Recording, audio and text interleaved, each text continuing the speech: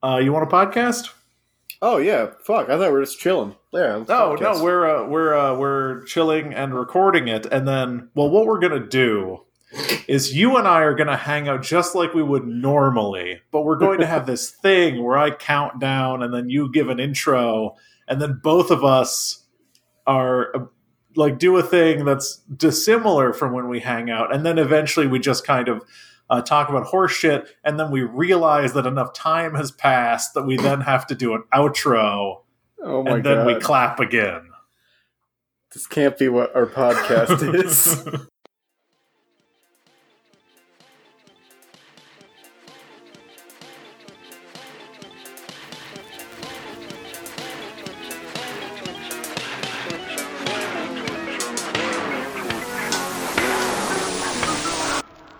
Zero credits.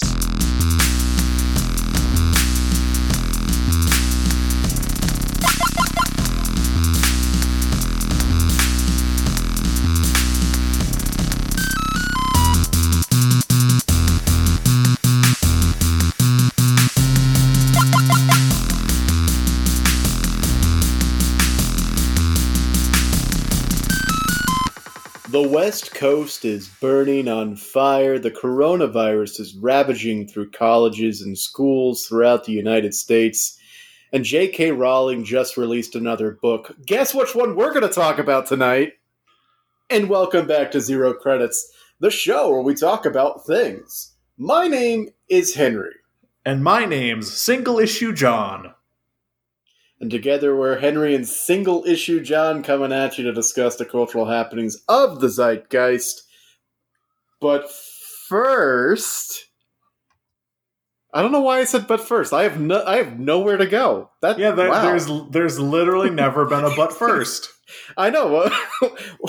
Normally we talk about the zeitgeist, and then we talk about the zeitgeist. Where did the but first come from? A but first typically means that there is some kind of pre-prepared material, which, as we've discussed, has never happened. No, absolutely not. That was odd. I do not know where that came from. Here's the problem, Henry. You got to come up with a but first now. Oh, I have to come up with a but first? All right, well... Yeah. All right, here we go. I'm going to put all my brain power into coming up with a but first. Here we go. If you could channel your energy into me, John, if you could start like making like effort noises. Okay, here we go. And I'm receiving your energy, and and it's all coming together. But first, how are you doing, John? I'm doing pretty all right. How about yourself? No, I'm doing pretty well. I'm very tired from work, as many people are, but not 33.4 million Americans. Oh, wow. Is that how many people are unemployed at this very second? Yeah, something like that. That's insane. I can't believe I've held on to my shitty job as long as I have. We should be grateful every day. So grateful to bow down for capitalism, Daddy. I don't know if anyone on the podcast who listens to the podcast is aware, but I am a huge, huge fan of capitalism. It's my favorite, and it gives us everything we need. Are they John, let me know if are you okay? No, Henry, the invisible hand of the market is infallible. All of our plans are high deductible. Have you heard about Medicare Advantage? Oh no, I feel like they got to John. I'm not entirely sure. Healthcare needs to be means tested. If you've ever done drugs, you deserve to die. You know, something odd happened last week on the podcast. For those of you who listen, you already know, but like management stepped in and censored me? I don't know what you're talking about, Henry. Oh god, John's been replaced by like a management approved drone. Okay, that's interesting. Well, you know, instead of harping on this for long, I'm just gonna like move on to tonight. I'm being sponsored by Live Oak Hefeweizen. I've got 3 of a 6-pack here with me I'm drink maybe 2 tonight. We'll see, but let's just get that started.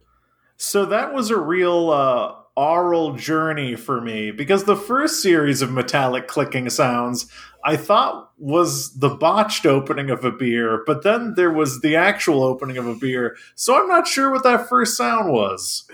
Don't worry about it, John. Maybe you're not the only one they got to. Now, have you noticed on the Live Oak Hefeweizen cans that they've been redesigned lately? Oh, I've noticed that it says Bavarian-style wheat ale, Live Oak Brewing Company, 12 fluid ounces, 5.3% alcohol by volume. And then there's a little blurb that says extraordinary lagers and ales craft brewed in Austin, Texas since 1997 using traditional beer-making methods inspired by old world style beers. Is that what you're talking about? No, I think they've actually changed like the graphic design of the cans. You might have gotten one of the old ones. I don't know. I might also be crazy. You might be. Now, this week, I'm drinking, and I'm not going to open it right away because to our real heads, to our old heads, to our dust heads, and our cone heads, I am drinking a beer by Lagunitas. Lagunitas, out of California. If you know anything about Lagunitas, in addition to being one of the kind of legacy craft brewers, they've been around for a really long time, they like to put a lot of words on their cans. And if I opened it, the amount of like craning and rotating I would need to do to read everything on this can would spill the beer on me. So I just want everyone to know that I'm drinking a Lagunitas. Under it, it says, Lagunitas Hazy Memory IPA. It is an unfiltered, hazy India Pale Ale. Under that, it says, oh boy, ellipses. Every good boy does fine. Every girl band drummer is fantastic. Eager gremlins breakdance fluidly, make no exception. Mnemonics order neurons. It's complicated. Why does it say all that? Now, this is the first of many paragraphs found on this can, followed by the side paragraph. Now, this is the one.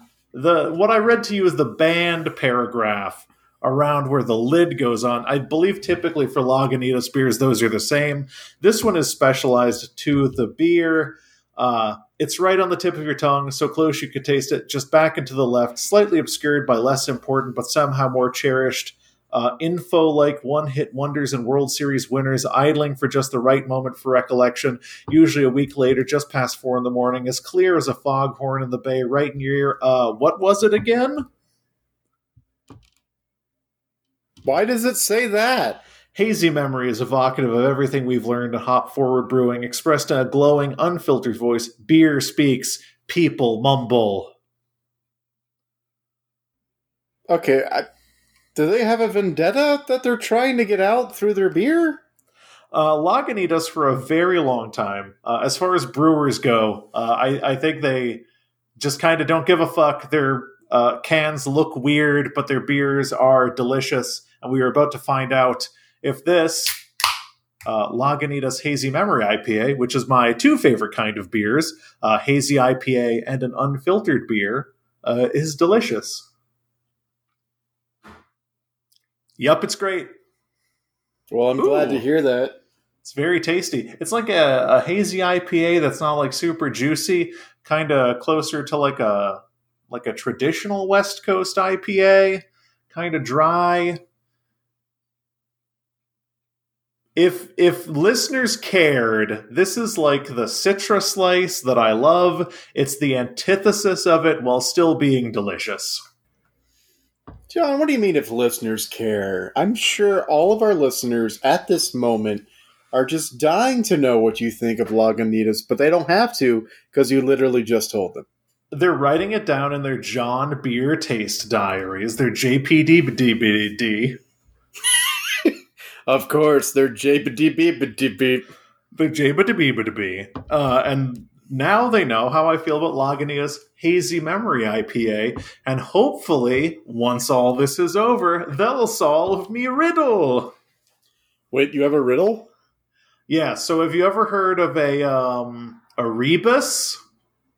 That's one of those statements that when you read it backwards, it punches you in the face. Exactly. So if you take everything that I've said about every beer I've ever drunk on this podcast and reverse it, you will find my treasure. Wow, that's pretty cool. And then how much is your treasure worth? Oh, I mean, it fluctuates every day. Okay. You know, it's just a series of collectibles. Have you ever heard of Duel Masters? Duel Masters? Have you ever heard of Yu-Gi-Oh? Yeah, I've heard of Yu-Gi-Oh. So there was a card game that came out maybe a year after Yu-Gi-Oh came out, I think, called Duel Masters. And it's just a big box full of mint condition Duel Masters cards. Well, that sounds like a treasure for those who want to find it. And for those of you keeping track at home, here's a Henry puzzle update. Everyone knows that for the past couple of weeks, I've been doing a puzzle while we've recorded the podcast. And I know you know that because I've mentioned it in no way, shape, or form. I'm laughing because I have been doing a puzzle. I haven't talked about it at all on the podcast. But I've been doing a puzzle. It's a scene of 5 London buses crossing a river in front of the Parliament building in London.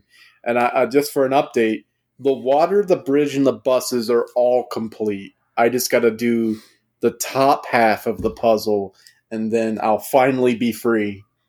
That's right. If you piece together all of the things that Henry just said, you will, national treasure-like, be able to find an ancient Egyptian treasure.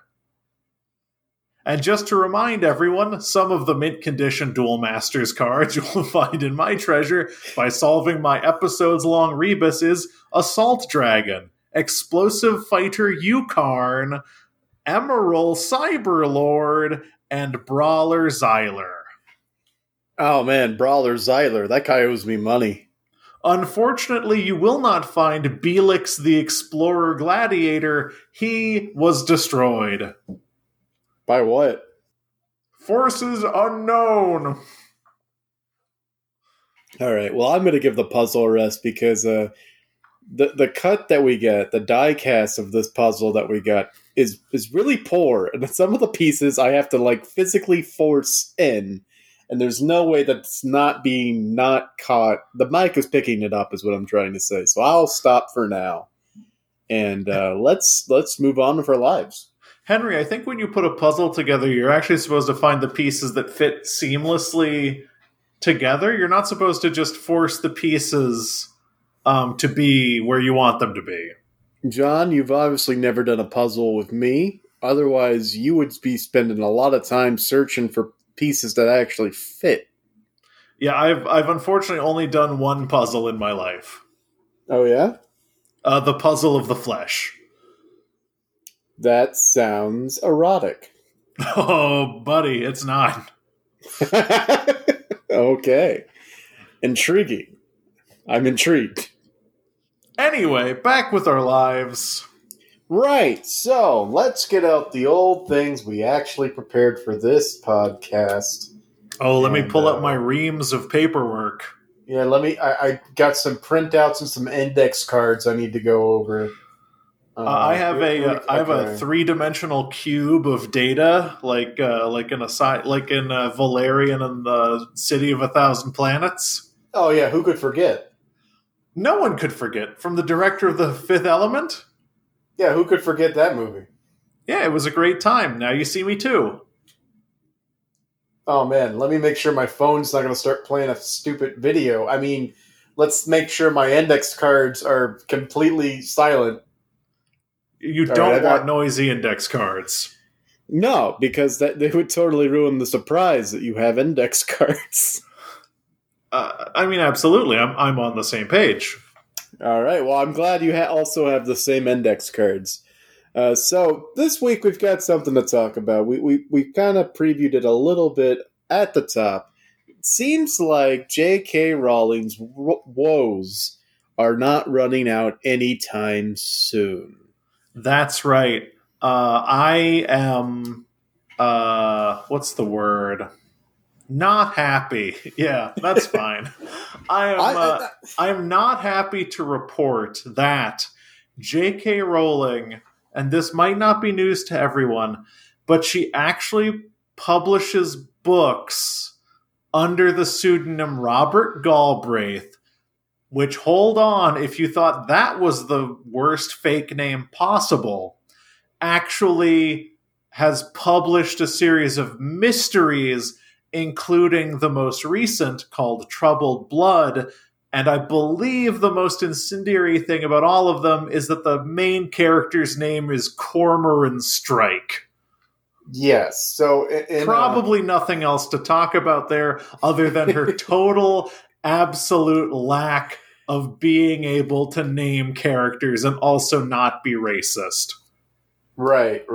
She in a long line of bad names, we've got Troubled Blood, Robert Galbraith, and Cormoran Strike. Cormoran Strike.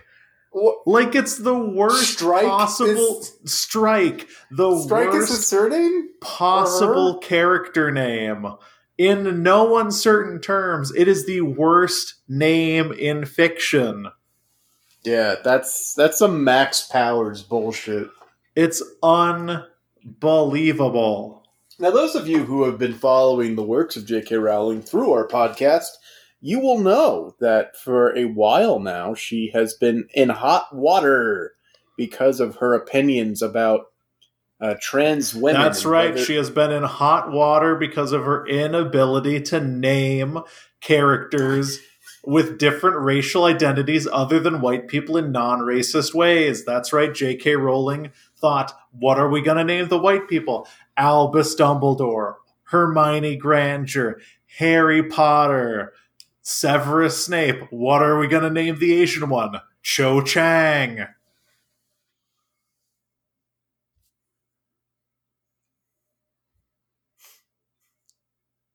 I mean, yeah, you have a point. I can't tell. Is Cormoran Strike... Is it egregious because of his or her race? I have not read the book. I mean, I can guarantee you 100% that Cormoran Strike is like an Anglo-Saxon, probably Protestant white person. Because if she wrote like a Jewish character, they'd be called like Shmilo Silverstein. Oh no. Okay. Yeah. Anyway, other than her inability to write fiction names of either books or characters, and her obvious racism and or anti-Semitism, I think that's pretty much covered everything that's problematic about J.K. Rowling. And if anyone brings anything else up that's problematic about her, I might have some kind of fit. John, I hate to break it to you, but on this very podcast, we have already discussed that she has some problematic views towards trans women. Oh, what? Yeah, that's right. We've discussed it at great length on her Twitter feed. She is known for tweeting out very vile things against trans women, accusing them of just being men in women's clothing, and being overall like very, very afraid of being attacked by a man pretending to be a trans woman and gaining access to areas that should not be available to him, such as women's restrooms. Do you mean to tell me that J.K. Rowling, the hack author who cannot name characters or write mysteries, and is also racist and arguably anti-Semitic, is also an avowed transphobe? To the point where she this happened recently. We talked about it on the podcast, but like Stephen King tweeted out something, and then she liked it or retweeted it, and then he came out, "Let me be clear, all women are women," and she like unliked it, unretweeted it. Oh like my God. She's very avowed, very prominent in her beliefs about who and who isn't a woman. And all of this stemmed from a tweet where she made fun of what she thought was cumbersome writing about people with vaginas and said, "Oh, I wonder if there's a word for that." Oh, well. And that sparked, that lit a little spark that flamed this whole thing up. Because not only did she never apologize for that, but she never even just clarified, I was just making a joke about cumbersome writing. Instead, she said, men aren't women. Oh my god, what a Hufflepuff. Anyway, I bring this up, John, because it's relevant to the GD book that we're talking about. Did you just want to talk about the names of the book, or did you want to talk about why this book is in headlines?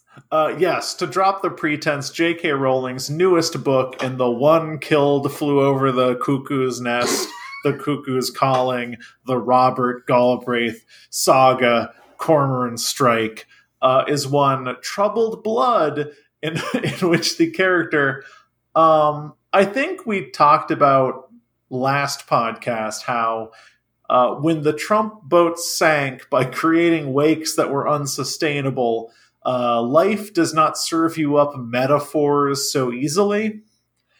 I feel like we are in a bumper crop of not only metaphors, but similes, in that we have her long history of being an avowed transphobe on Twitter, and then it metastasized in her publishing a book under a pseudonym about a serial killer who dresses as a woman to kill his victims.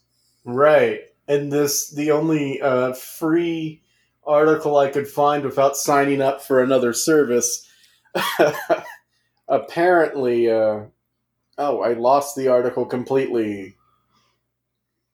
Hold on. Here we go. Found it. The meat of the book is the investigation into a cold case, the disappearance of G.P. Margot Bamborough. Incredible name. Yes, Queen. Incredible name for a fictional character. In 1974, thought to have been a victim of Dennis Creed, a transvestite serial killer. Wait, is that the blurb, or is that just the This article? is a review of the novel in The Telegraph by Jake Carriage. I tried to go to said review in The Telegraph, and they wanted me to sign up for a 1-month free trial, so here we are, reading a quoted article from The Mirror, of all people. Can we discuss really quick that I feel like transvestite is... I almost feel like transvestite is a slur, but does it just mean a man who identifies as a man but dresses in women's clothing? Let us know. I almost thought because our understanding of intersex people has gotten so much broader that the word kind of fell out of vogue, but here it was in this review. Transvestite, here's the official definition from Oxford Languages: a person, typically a man, who derives pleasure from dressing in clothes primarily associated with the opposite sex. I would bring issue with that definition because it frames it entirely from like a male perspective, and also one of like a deviant sexual thing. That might be an old definition. I feel like the actual thing people say now is cross-dressing, but I also don't know if cross-dresser is acceptable. I don't have the perspective to truly know, but I feel like transvestite is maybe... It feels derogatory to me. Yeah, it seems to cover cross-dressing, what we know as today as cross-dressing, but I guess it's a very historic term that, when I say very historically, this definition about deriving pleasure from dressing in clothes primarily associated with the opposite sex seems to be true. Comes from the 1920s. I will say, just to... the German transvestite, from Latin trans across and vestire cloth. I will say a resource that I typically tend to trust on these issues, which is GLAAD, the Gay and Lesbian Alliance Against Defamation, says do not use the word transvestite ever. Okay, good to know. Like I said, I thought it fell out of vogue. Yeah, it felt weird to hear you say it. I'm glad. And to be clear, I'm definitely reading a quote written by someone else. Absolutely. Anyway. It just seemed weird and old-fashioned that they would use that word, which is where my commentary came from. Maybe I don't they're borrowing language from the book. That would suck. Yeah. So Mr. Jake Carriage continues to go on by saying, one wonders what critics of Rowling's stance on trans issues will make of a book whose moral seems to be, never trust a man in a dress. I really don't like it. The review? I just don't like that it exists. I mean, it was the Mirror. The Mirror... Yeah. Actually, that was from the Telegraph. The Mirror was only quoting from that. So maybe the Telegraph has some issues. I don't know. They're all British periodicals. What do you want from me? I will say that the name of the review from the Telegraph is pretty incredible. You should read it. Because it says Troubled Blood by Robert Galbraith review. J.K. Rowling fails to strike capital S again. That's pretty great. It's pretty good. You can always count on British publications to pull that kind of shit. That's amazing. So yeah, it seems like one of those things where, this might be poor timing. It probably isn't, but it seems as though Rowling was like, yeah, well, you trust all these, and, paraphrasing from her point of view, all of these men in dresses, well, they're dangerous, and I've got proof. Here, I wrote a book all about how you can't trust men in dresses. It feels almost at this point bordering on pathological on Rowling's part, because at least if I were to, in the past, dissect her argument, which I don't agree with, but at least could find some ideological backing in, her belief was that the existence of trans women being, feels crass to say, but being like men who are being people who are assigned a male gender at birth but actually identify as being female, trans women, that their existence denigrates and diminishes the stories of and struggles of cis women, and especially heteronormative cis women. And I understood where she was coming from there, from the standpoint of, I understand that's an ideological stance that I do not agree with. However, that also had an undercurrent of fear, primarily fear of violence being inflicted on women by men. So now, with the release of Troubled Blood, my concern is that her argument this entire time has been men, when given access to femininity, will use it to kill women, which is like a prism of offensive wrong-headedness, which both condemns men and trans women. Right. It's like the worst possible opinion to have. And in a way, anything you shine through that prism of erasure will just fit your bias if you're using it. Like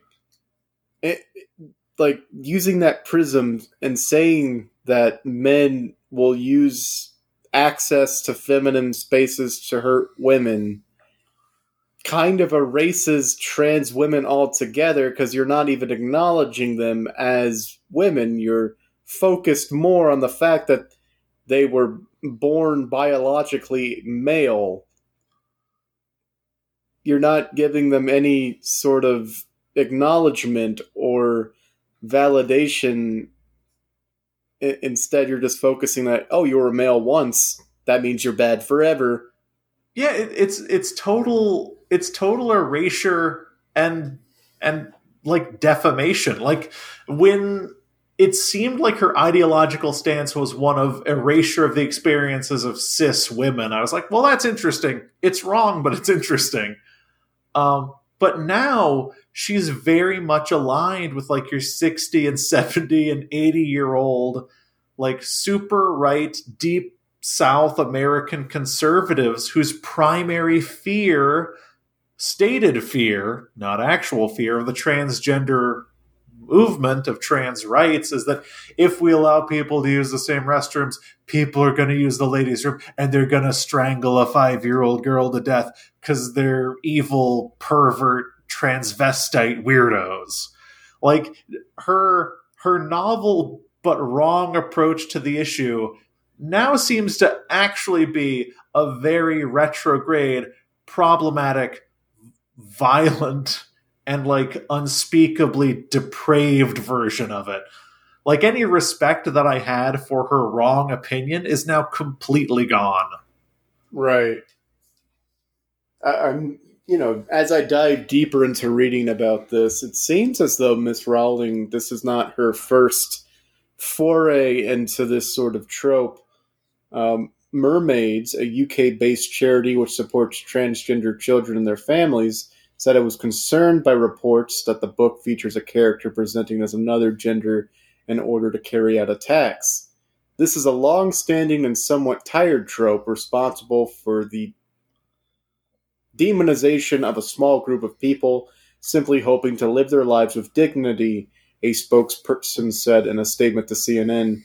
The spokesperson cited an example from Rowling's second book in the Strike series from 2014, The Silkworm, which featured a transgender character as a suspect.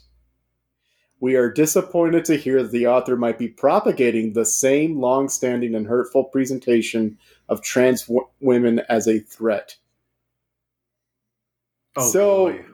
This book, Troubled Blood, isn't even the first time that Rowling has gone out of her way to go after a transgendered person as a suspect. So one thing that I think is interesting from the Daily Beast's write-up of this is they actually explore beyond the conceit of a character who dresses in women's clothing to violently prey on people, and they actually explore how the book is more transphobic than that initial reading. If you'll forgive me to read a paragraph or two. Rowling portrays villain Dennis Creed's habit of wearing dresses as a guise that masks the violent monster underneath. His effeminate tendencies cause some people he encounters to believe he is gay, which can feel further reminiscent of the homophobic arguments the 1970s and 1980s, which cast gay people as predators, primarily in how anti-trans movements now frame trans people. Rowling's protagonist, Cormoran Strike, says at one point that Creed's victims had been hoodwinked by a careful performance of femininity. But most harmful are the passages that mock Creed using the language of transphobes. There's a fixation, at times, on Creed's ability to pass, including an entire retrospective on a doctor's office debating whether an unregistered patient was a lady or a man in a dress. The book frames Creed's interest in women's clothing as a result of abuse he suffered as a child.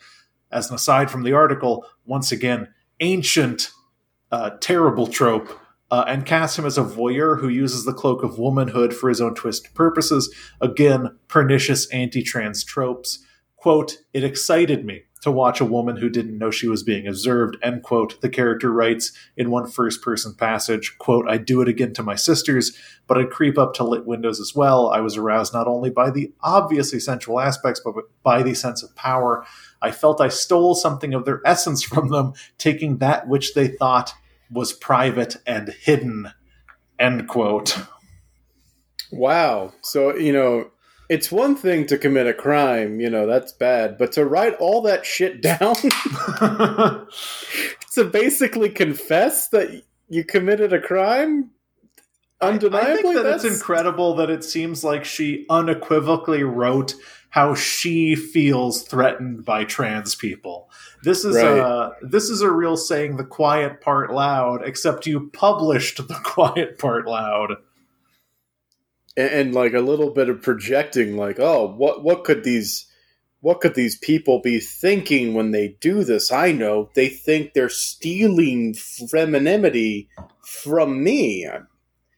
They're stealing femininity from me, which allows them to look in unmolested and undisturbed as they harvest from me my feminine essence. Disgusting, weird gatekeeping. Also, as the article mentions, a bunch of really harmful tropes about that person's upbringing. Right. Sucks. Yeah.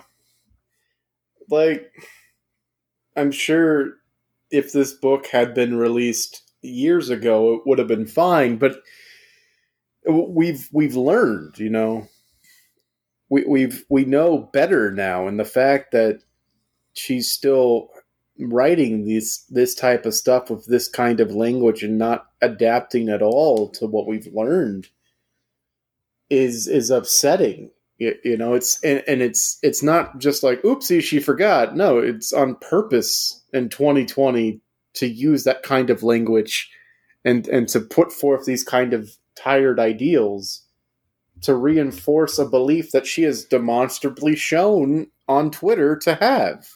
A fear that I would have is that it seems like the book is set in, what, you said 1973?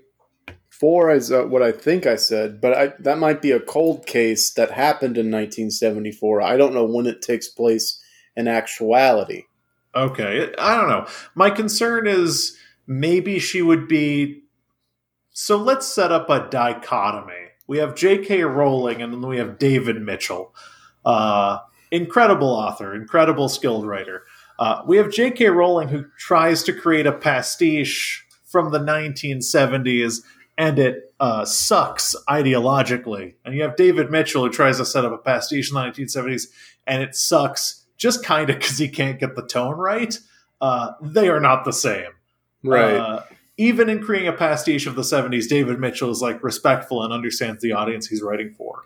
I fear that J.K. Rowling, assuming this book is set in the 70s, could maybe make the argument that this is something that's supposed to be in the tone of the 70s. But isn't the infinitely more interesting and like academically valid thing to do in the modern day to write a book set in the 70s from the perspective of a writer in the 70s, but to allude to and to understand issues surrounding people who are ascribed a different gender identity than they really have?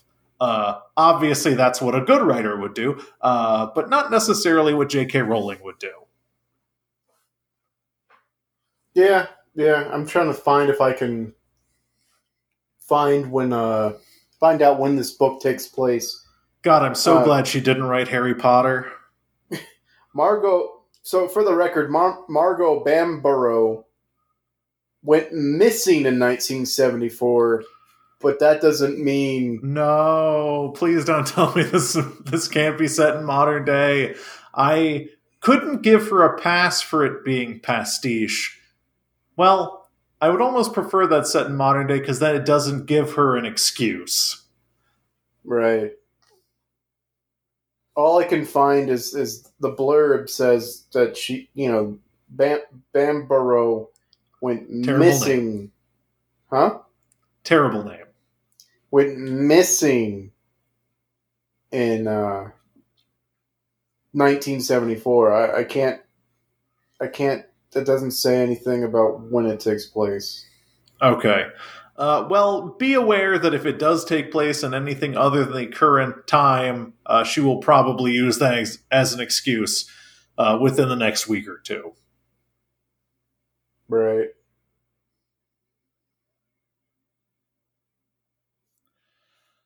Henry, I have a problem. What's your problem? How do we cancel J.K. Rowling more than we've already canceled her? Because There's a handful of times, probably less than the number of fingers your average person has on a hand, that we have used our cancellation powers. I've been thinking about this because we have canceled her a number of times. We've even ascribed her books to Hatsune Miku, the actual author. I think it's because she has so much money. So it's difficult to cancel her because she has like money and presence. Right. It's it's not like the other people who have money, like what are they called? Those creeps, Kevin Spacey and others who they depend on others for success, and that in order to get back in the limelight, other people have to approve them to get back in the limelight. Whereas J.K. Rowling is a writer. And so all she needs to do is write another book. And of course, the publisher is going to be like, oh, yeah, we'll publish your book because you're J.K. Rowling. And also you're running under a fake name anyway and all this other stuff. So it's just a completely different set of circumstances. And maybe that's why it's not sticking. It's tough because you're right. I think that when we do fire the cancellation cannon, it lands much more squarely on people who aren't independently successful. Absolutely. Like comedians, people who need an audience. And in some regards, writers need an audience and people need to buy the book. But I guess she, instead of being canceled like problematic comedians and others, she's sort of just thriving off the negative publicity that we're giving her when we cancel her with the canon. And so, she's resisting. She's got like a power. I mean, I'll level with you. It feels unsatisfying because, we do not, what is this, almost 200 episodes. We've barely used our cancellation powers, but I feel like the cancellation canon just winged J.K. Rowling. Maybe we missed, maybe she's a bird on the wing. She got away. Yeah. Maybe it's really on us. It's on us because we didn't nail her when we had the chance, and now she's like flying away scot-free, coming up with new books with horrible premises that are hurting people in real life. I don't know, who knows? Who knows why anyone can keep going whereas others are taken down? I don't know, man. It's scary. We've used the cancellation canon. That's worked. We've successfully and dramatically increased the brand recognition and social cachet of Hatsune Miku. And for that, I'm eternally grateful. But I don't know. Maybe it's a responsibility that we need to deeper analyze because we fired on J.K. Rowling and it just backfired on us. Well, here's another interesting thing. Like the people who have been canceled, they were mainly wrapped up. That's kind of reductive, but that was more of a product of the Me Too movement. Whereas this canceling of J.K. Rowling is its own thing. It's not connected with any larger movement. And maybe because it's not wrapped up in any larger movement, it's just not sticking as much? I don't know. Every article. Is J.K. Rowling uncancelable?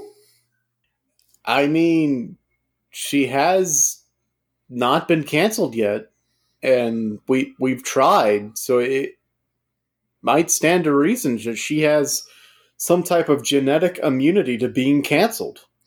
I mean, for a second, I thought that Notch was uncancelable, but we got him. We all got him. He quit Twitter. Hatsune Miku created Minecraft. I just don't know. I don't know what to do because much in the same way that I personally am against both widespread gun ownership and gun culture, but guns certainly do kill people. I am largely against cancel culture as a reactive movement, but I can understand its both usefulness and lethality. But what I mean- can you do when you can't cancel someone? Do you grow as a person? No, obviously not. You arrange a boycott, and hopefully no one buys the book. Yeah, but no one's buying that book anyway. Oh no, we're out of ideas, and we've tried nothing. We've used both the court of public opinion and the uncaring tools of capitalism because she has a long series of totally unsuccessful books written under a pseudonym. Hatsune Miku wrote her wizard books. Yeah, which is a shame because she probably could use some of that money right about now, since no one's going to be buying that book of hers. Oh, I did want to update you. Hatsune Miku also made the Harry Potter and the Sorcerer's Stone PlayStation 1 game. Oh, I'm glad. Yeah. It's pretty good. Wasn't aware that was a good one. Yeah, well, there aren't a lot of good ones. The Deathly Hallows one was pretty bad. It was like Gears of War. What? Yeah, it was it was legitimately the Deathly Hallows Harry Potter game was a cover shooter, much in the vein of Gears of War. But crazily, the only good thing about it is that the robe that Harry Potter wears on his run cycle, the wrinkles on his coat would change direction realistically. This doesn't sound real. I don't think there was a Deathly Hallows video game. It is absolutely real. I could almost commit us to a supplemental reading of it, but we've already got too many to do. Yeah, we need to knock some of those out soon. But you're really telling me it was a cover-based shooter? It was absolutely a cover shooter. It starts at the Quidditch match where the Death Eaters show up, and it's off to the races from there. And it's not good is what you're telling me? No, it's not good. It sounds amazing, though. But hear me out. The first one, Harry Potter and the Sorcerer's Stone on the PlayStation, is pretty good. There was a period of time where I was trying to play like every PlayStation 1 game in existence. Don't worry about me. But you have to, I think, collect Bernie Bott's every flavor beans. You Wingardium Leviosa some people. Haggard is there. It's pretty good. Okay. It's no Vagrant Story. I don't know what that is. It's no Xenogears. I don't know what that is. It's no Tony Hawk's Pro Skater 2. I know what that is because it just recently got remade. It's no Fighting Force. I don't know what that is. It's no Spyro. I've heard of it. But it's pretty good. Okay. Well, that's good. Yeah, I don't know.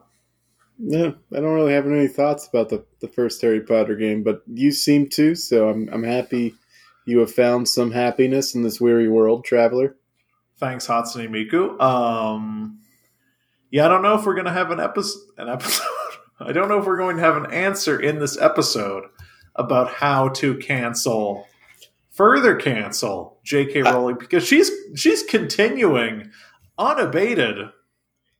Yeah, I mean, it's like I said, it's like she has a superpower or something. It's just, and I don't have any powers, so I'm not about to stand in the street and be like, "Come on, I'll take you on." Like that's not me. Yeah, I only have the one superpower. Oh, what's that? I got a perfect smile and $1 million. You have $1 million? Yeah, it does not go as far as I thought it would. Oh, what? Oh, you already spent all your $1 million? Yeah, I didn't have healthcare for a long time. Oh, okay, that explains it. You spent it all on healthcare. Yeah, like one hospital visit was like $12,000. Yeah, I've heard of such. Yeah, I mean, I just want Medicare for all because I don't have my $1 million anymore. Oh, I get it. You spent all your money and now you want some handouts. Typical boomer. No, it's not what we are. Typical millennial. Spent all your $1 million and now you want more handouts. Wow. Yeah, and now I'm just out here trying to cancel a transphobe. Yeah, wow. Just taking money out of a nice billionaire who donated down to a millionaire's mouth. I get it. Did J.K. Rowling do that? Yeah, she absolutely did that. Wait, has she?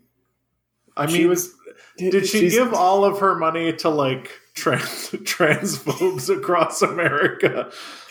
I don't know who she donated to, but she is the only billionaire to ever give away enough money to become a millionaire. Wait, Two charities. are we? I think I figured it out. Are we the bad guys? No, we still need Okay. to cancel her. She's bad. Cool. But the problem is, to cancel someone is to submit them to goodwill or the will of the people. But if someone has done sufficient good to cancel out their canceling, like, okay, obviously Jeff Bezos canceled. Get rid of him. Everyone's seen his dick, and also he's bad. I've not seen his dick, but I do agree that he's bad. Everyone has seen his dick. So if he donated $7 billion to charity, he'd become uncanceled. Kinda, yeah, because hopefully that money would go to good places and goodwill would sprout from his horrible money.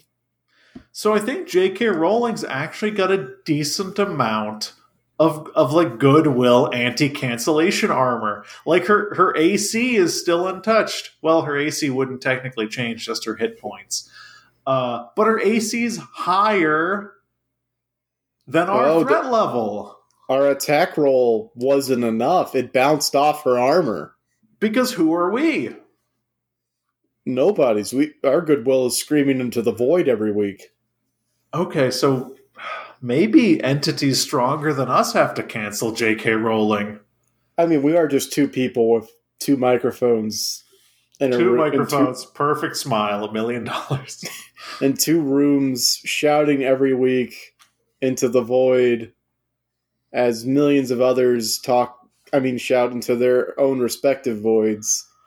So maybe we just aren't enough, and all of the individual voices on Twitter are not enough, as well as that one guy at the Telegraph are not enough. Yeah, apparently the Guardian liked it. I don't know. I saw that Guardian, yeah.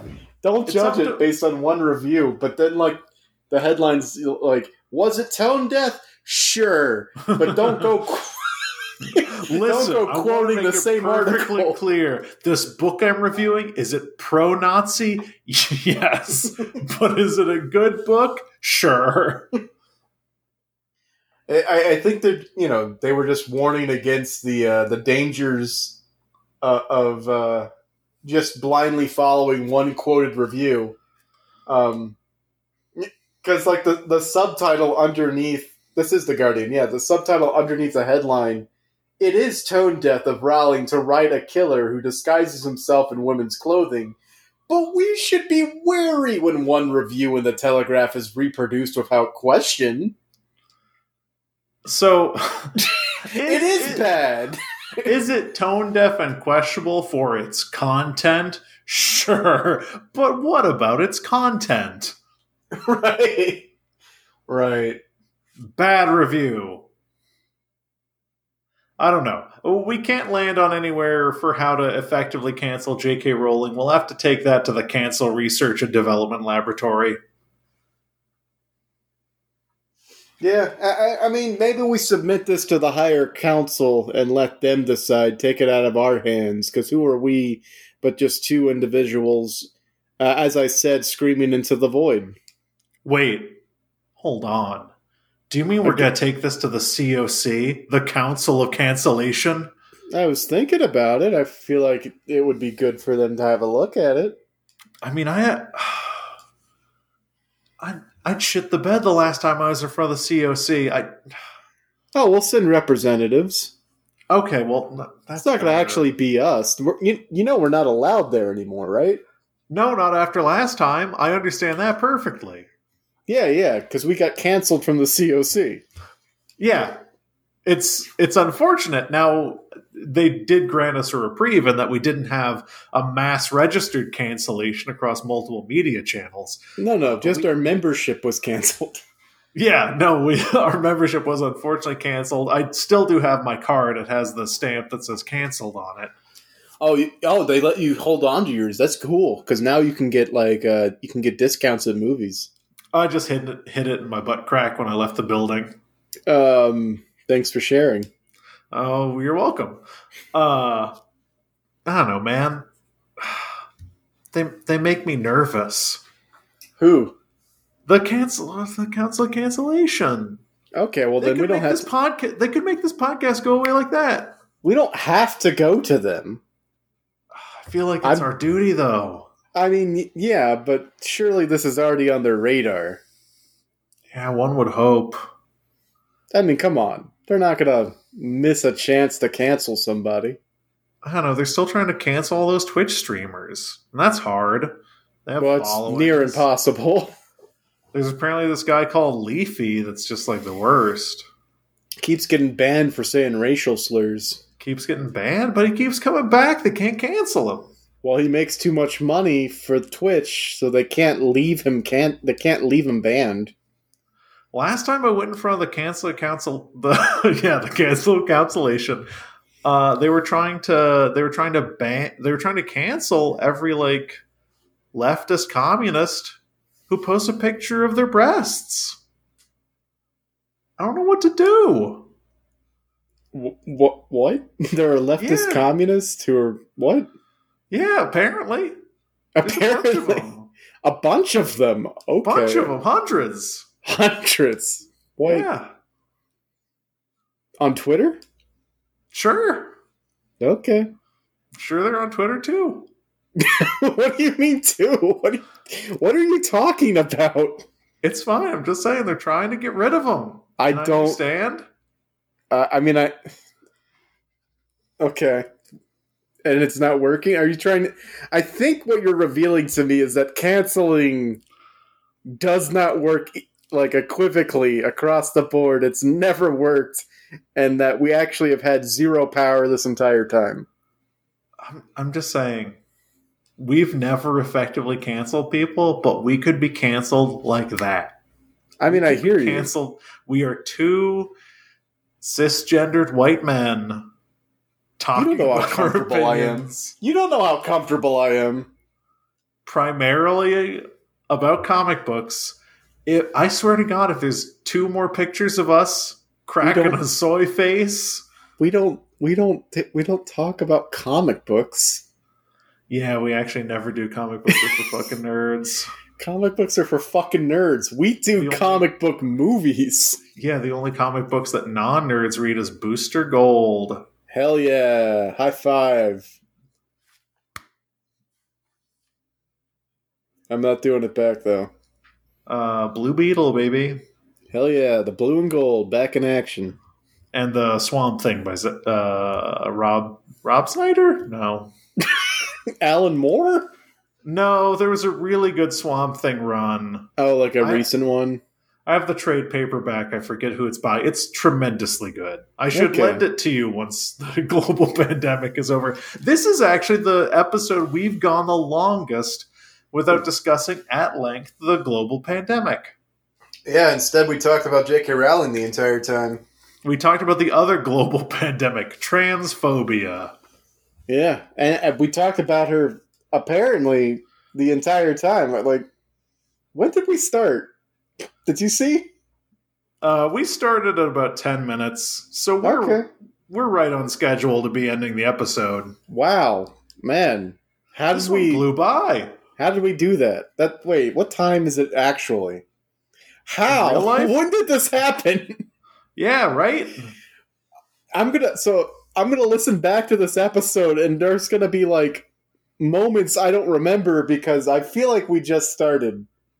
Yeah, absolutely. I feel like we're maybe 20, 30 minutes into an episode. That's a good sign, right? Like we had a good time? Yeah. I hope so. I hope it's not a sign that it's all bad and crap and not worth listening to. What if you listen to it in the middle, there's just like a prolonged silence? There's just some static in the middle and like a beeping noise. And, 5, 13, 73. Ooh, a number station? 7. Yeah. Yeah, number stations. Those are pretty cool. Yeah, they made a whole show about it. It's called Frasier. Do. That's the MASH theme song. What? So we need to. Okay, all right. So we can't cancel anybody. So that's sad that we lost that power we thought we had. But hopefully someone can. But J.K. Rowling might be immune because of her goodwill. I'm rehashing everything we just said for the sake of a weird sum up, so I could move on and say, John, we need to do some of these supplemental readings we've been putting off. That's right. This is the end of every college course where, at the outset, you're expected to learn everything, and then, at the end, the professor realizes you haven't been paying attention, so he summarizes everything in the last 3 classes. That's what we're doing right now, and we will, I promise you, no doubt 100%, because no one's parents are in town, and John's not in a depressive episode anymore. We're going to watch Bloodshot. And the next episode will be the supplemental reading of the Vin Diesel Fast and Furious Extended Universe film Bloodshot. Valiant Comics Cinematic Universe Turok Bloodshot will be the next episode. Is it streaming anywhere? Yeah, I can send you a link. Okay. It's on Stars, but I mean, oh, good. Yeah, I'll send you a link to stars.com. Yeah, send me that stars.com link. I've never been able to find that website on my own. That's right. Spartacus. I almost said Starzicus. Spartacus Blood and Sand. A surprisingly good television show about the movie 300. You started so strong. I did. If you want to send us your strategies for canceling J.K. Rowling, or more importantly, your opinions on the limited series Spartacus Blood and Sand, it was a troubled production because the main character got like testicular cancer like after 1 or 2 seasons, and then the filming got really strange. There was an episode, though, that I watched where I think 3 people got their faces cut off, not their heads, Equilibrium style, their faces got cut off. You can send those to at ZCPCWHJ on Twitter.com, which stands for Henry. Can't cancel what can't be canceled. We can't be canceled because we're not even on. Nailed it. You can also send us an email with your long-form detective novels set in the 70s or about someone who disappeared in the 70s, but I must demand that they are transphobic and turfy. You can send those to email at zerocredits.net. I really nailed the 2 thing. I'm really getting used to the 2 thing. Yeah, isn't life so much better? But now I'm doing the 2 thing. Yeah, life is so much better since we unlocked that bullshit. Life is so much better since we unlocked that bullshit. We are also on Spotify. You can find our podcast on Spotify.com. Incorrect. You can find our podcast by searching for Zero Credit, open parentheses, S close parentheses, on the podcast section of Spotify. I'm going to let you know the app does not have a podcast section, so good fucking luck. I tried to move my podcast listening to Spotify so I'd have fewer apps on my phone, and the app listening experience on Spotify is abysmal. Use Stitcher or CastBox. We are on the Apple Podcast Store. We're not on Stitcher. Use CastBox or Podfuck. You can find us on the Apple Podcast Store. You can buy our podcast on Apple Podcasts by searching for Zero Credits Podcast. They cannot buy our podcast. You can buy the rights to our podcast and tell us what we're about to say. Don't tell them. Search for Zero Credits in the Apple Podcast. Leave us a like. Leave us a rating. Comment if you dare. Here's the thing. If you leave us a 5-star rating and comment and screenshot it and send it to us, we will do something spooky to you. Why would you say that? No, we will not do something spooky to them. If you leave a comment and a 5-star review and screenshot, we will frighten you. No, we will not. We will absolutely frighten the shit out of you. Jesus and Christ. You will regret doing it. That's right. Why would you tell them that? The Zero Credits Halloween promise. Frighten Times promise. What the fuck is Halloween? The Frighten Times promise. If you do that, you'll be frightened. Anyway, all of that aside, word of the mouth is the only way we can survive. Jesus Christ. That was like a slant rhyme there. I heard it. This beer is 9%. Oh, that explains so much about what's happening to you. They are 3 16-ounce cans. Jesus. That's what you had? That's what I'm having. I'm on number 3. Gosh. Wow. So, word of the mouth is the only way we can survive. So please tell people that you know that the podcast is good, contrary to popular belief. What's the popular... What? Everyone, tell everyone you know. I'm not sure that last part was necessary. I want you to find the person that you know best and say, hey, I know what you've heard about the Zero Credits podcast. I know you've heard it's really bad. It's a shit show. They don't really talk about anything that's important. And it's like a deranged clown vomiting in your ears every week. Tell them that is not true and we are actually good. And then they might listen. And then we'll have like 2 or 3 listeners. And that would be great. Yeah, that would be great. I think you really nailed it this week, John. Yeah, I think this is probably my best. I hope I don't wake up with a hangover on a Wednesday. Drink some water before you go to sleep, my friend. I will. I'm not drinking this beer again. It gave me a mal spirit. Oh, that's not fun. I mean, well, from everyone here at the Zero Credits, 2 microphone, smile, and $1 million studios, we want to wish you a happy week. Bye. Bye. Goodbye.